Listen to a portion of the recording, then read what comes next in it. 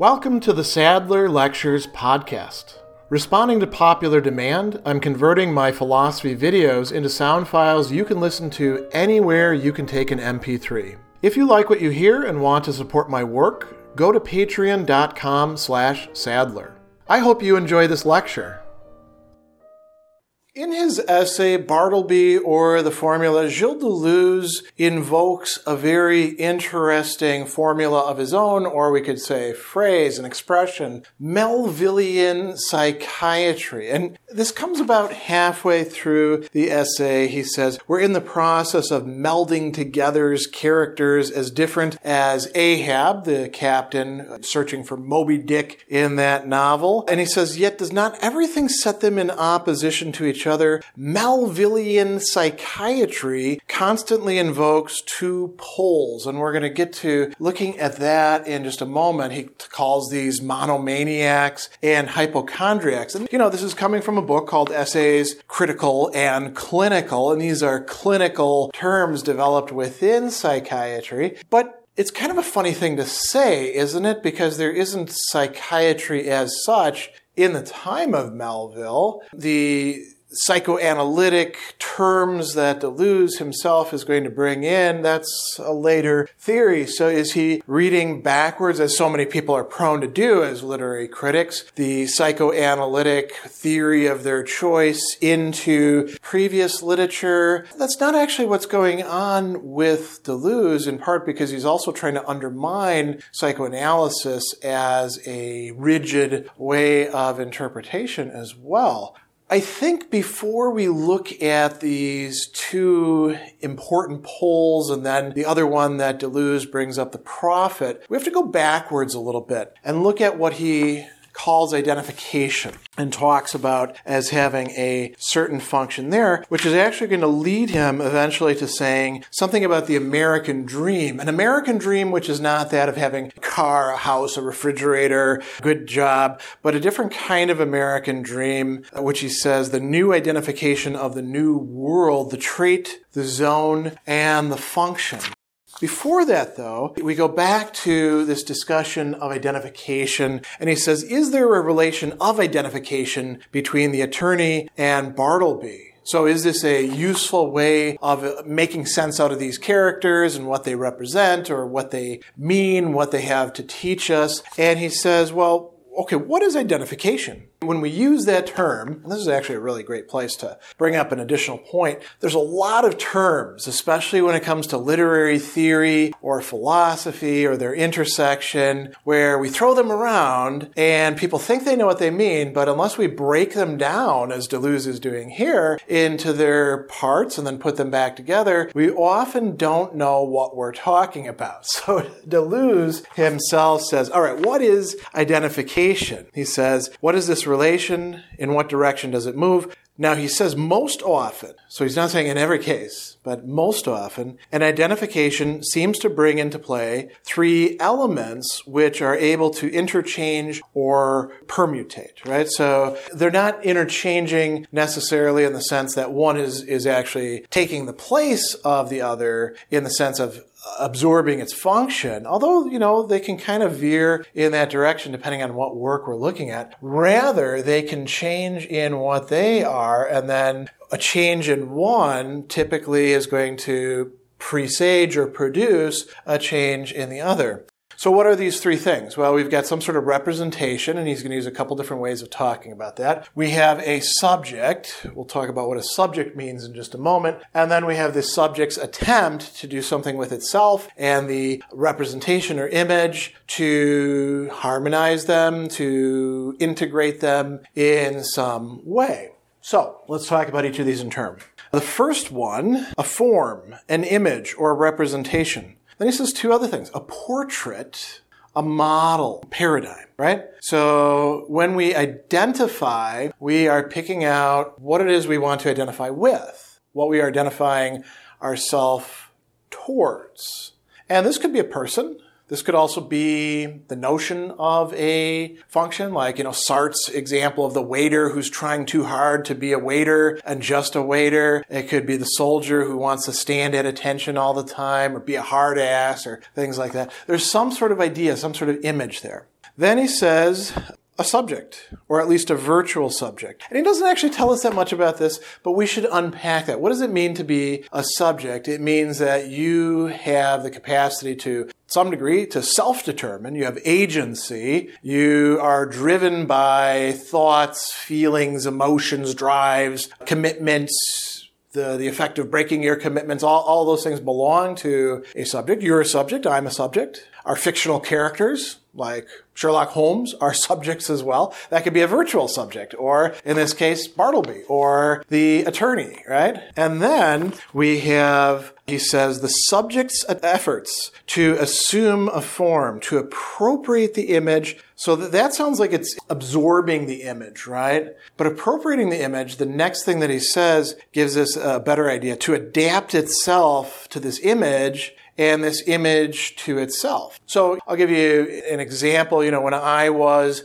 a young man and getting into lifting weights, there's a certain look that you put on. There's certain ways in which you lift the weights, and you try to make sure that you're like conforming to that because you want to fit in and you want people to see you in a certain way, even though there's a non-coincidence between the ideal and you, right? And we could do this with all sorts of other things. You have a job, right? You need to be professional. What is professional? Professional is kind of a form of representation, and then you try to adapt yourself to that, even though kind of a screw up and not fitting in with this notion of professionalism all that much. If you do succeed in it, you'll manage to truncate yourself as a human being and maybe turn yourself into something less than a subject. So he goes on and he talks about this as being mimetic, right? And he says, this is a complex operation that passes through all the adventures of resemblance and that always risks, now notice he uses two clinical terms here, falling into neurosis, right? Where you're desperately trying to become that thing or to seem to be that thing, and it's not quite getting there. The neurotic never actually is completely happy with what's going on. Or narcissistic. You do think that you are that thing. You do think you are the center of the universe, and you behave that way, and that's why you're such a jerk to everybody else around you.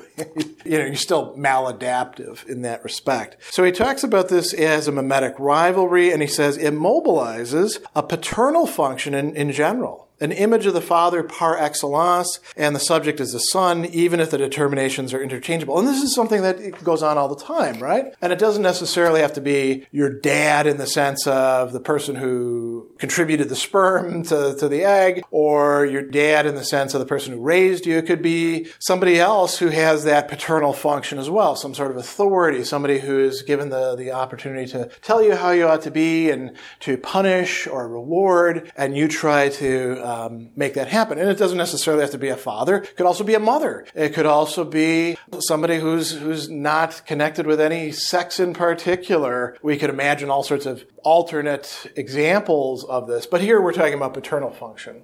Now, a little bit later, Deleuze says that in Melville's works, he says, many of Melville's novels begin with images or portraits and seem to tell the story of an upbringing under a paternal function. But what ends up happening is this goes off track. It gets subverted.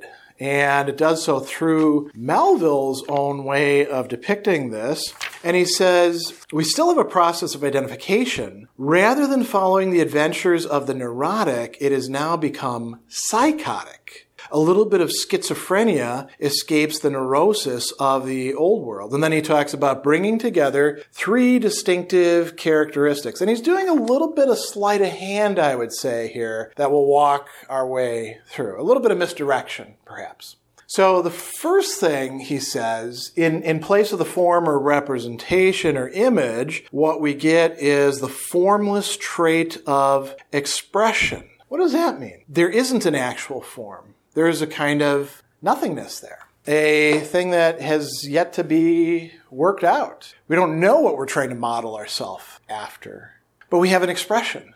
And I would prefer not to, is an example of that kind of expression, but we could have other expressions as well. So he goes on and he says, in the second place, there's no longer a subject that tries to conform to the image and either succeeds or fails.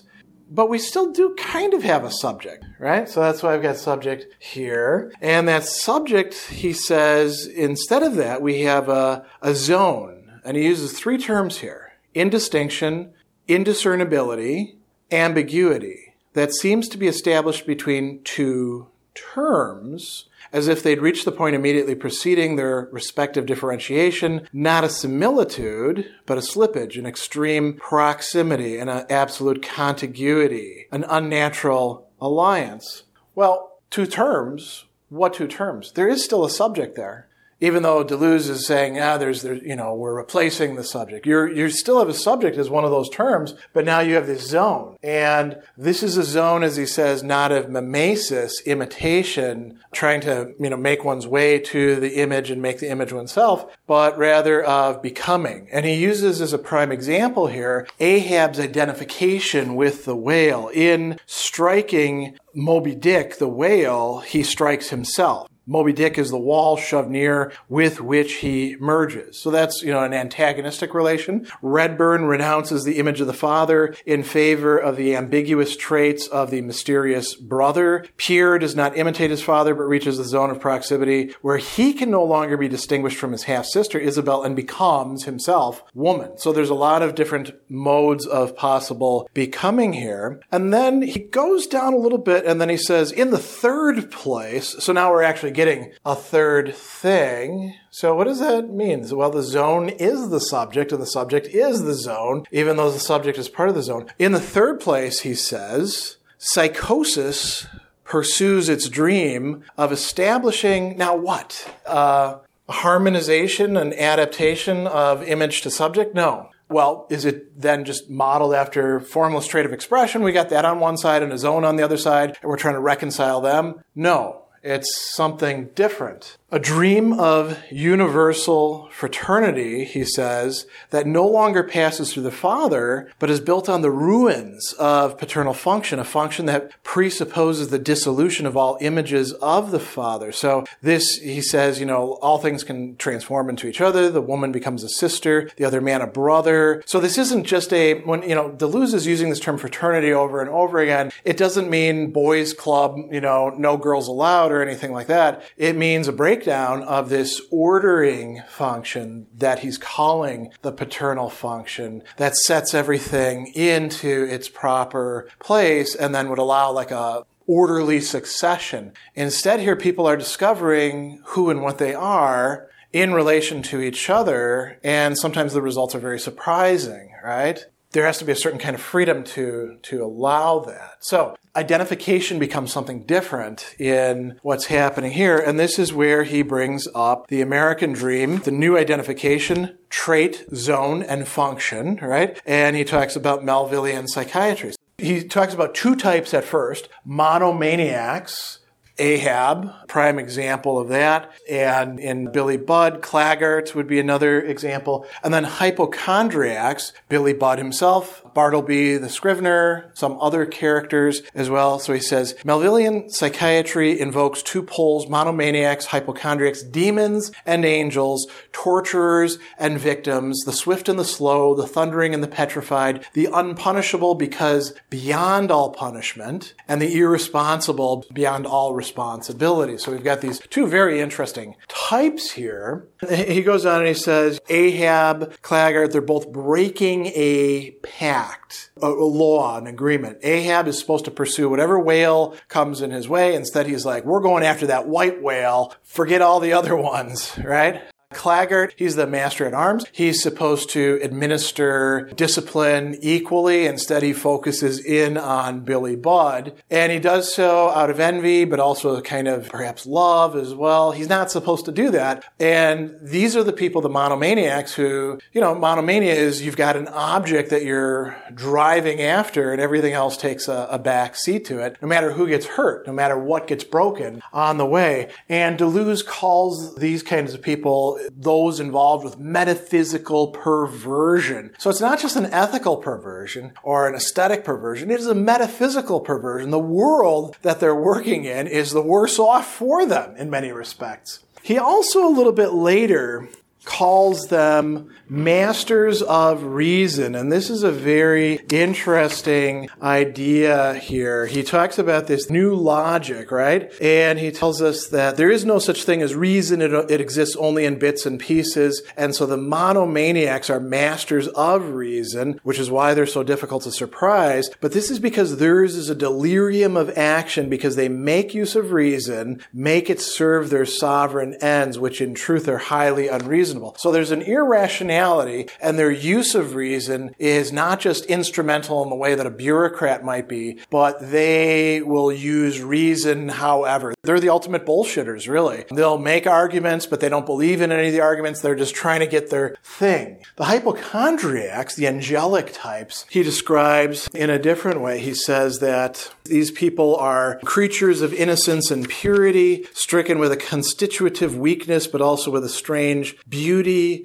They prefer a nothingness of the will rather than a will to nothingness. The monomaniacs have a will to nothingness. The hypochondriacs have a nothingness of the will. They can only survive by becoming stone, by denying the will and sanctifying themselves in the suspension. Such are Cyrano, Billy Budd, and above all, Bartleby, which is why he's bringing that up here. They're always being betrayed. He calls them angels or saintly hypochondriacs. And he also, in talking about reason, says that they are the outcasts of reason. So that's an interesting way to describe what's going on. They don't make use of the pretexts, the reasonings, the arguments that they could. And he says, they are outcasts of reason without our being able to know if they have excluded themselves in order to obtain something reason cannot give them, the indiscernible, the unnameable with which they will be able to merge. And then we have a third group that he calls the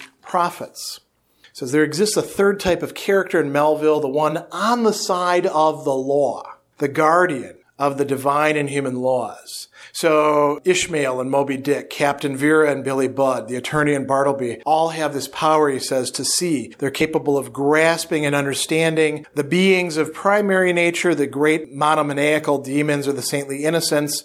But they themselves have some ambiguity as well. Behind their paternal mask, they have a kind of double identification with the innocent towards whom they feel a genuine love. Also with the demon, because they break their pact with the innocent, they love each in their own manner, and they betray. So they're unable, even though they've got the law on their side and they're on the side of the law, to hold back the monomaniacs because they don't care about the law. They're going to do whatever the hell they're going to do, regardless of it. And the law ends up being, we could say, taking into its web the hypochondriacs, and they can't make adequate space for it. I mean, the captain in Billy Budd is definitely like enforcing the law. The attorney in Bartleby, the scrivener, is actually trying to make a lot of room to try, he's like, let's think this through. Can't we make this work? And so there's a more nice approach, you could say, which is still, though, the paternal function.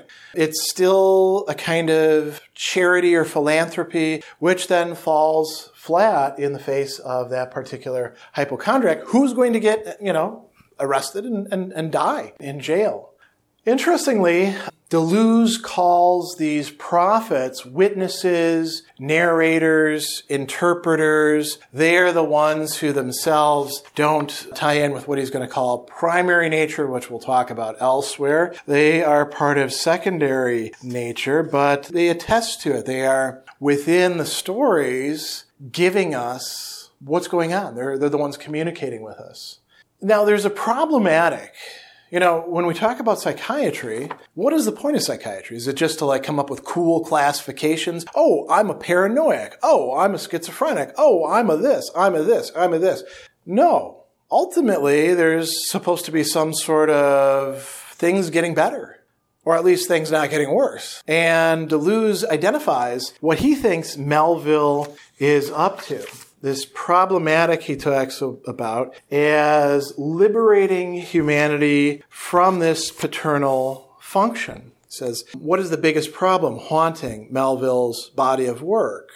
So he frames it, and again, we'll talk about this elsewhere, he frames it in terms of the original and secondary nature, the inhuman with the human, but he also talks about the paternal function. He says that what Captain Vera and the attorney demonstrate is there are no good fathers. There are only monstrous, devouring fathers and petrified fatherless sons. If humanity can be saved, it will only be through the dissolution or decomposition of the paternal function. And then he talks about this moment where Ahab, invoking St. Elmo's fire, discovers that the father is himself a lost son, an orphan, whereas the son is the son of nothing, of everyone a brother. And he says, as Joyce will say, paternity does not exist. It is an emptiness and nothingness. So, if we can break free of the fascination that paternity and the paternal function exercises on us, then we can move on to something better, a kind of fraternity. Or, we might just call this humanity because, again, Deleuze,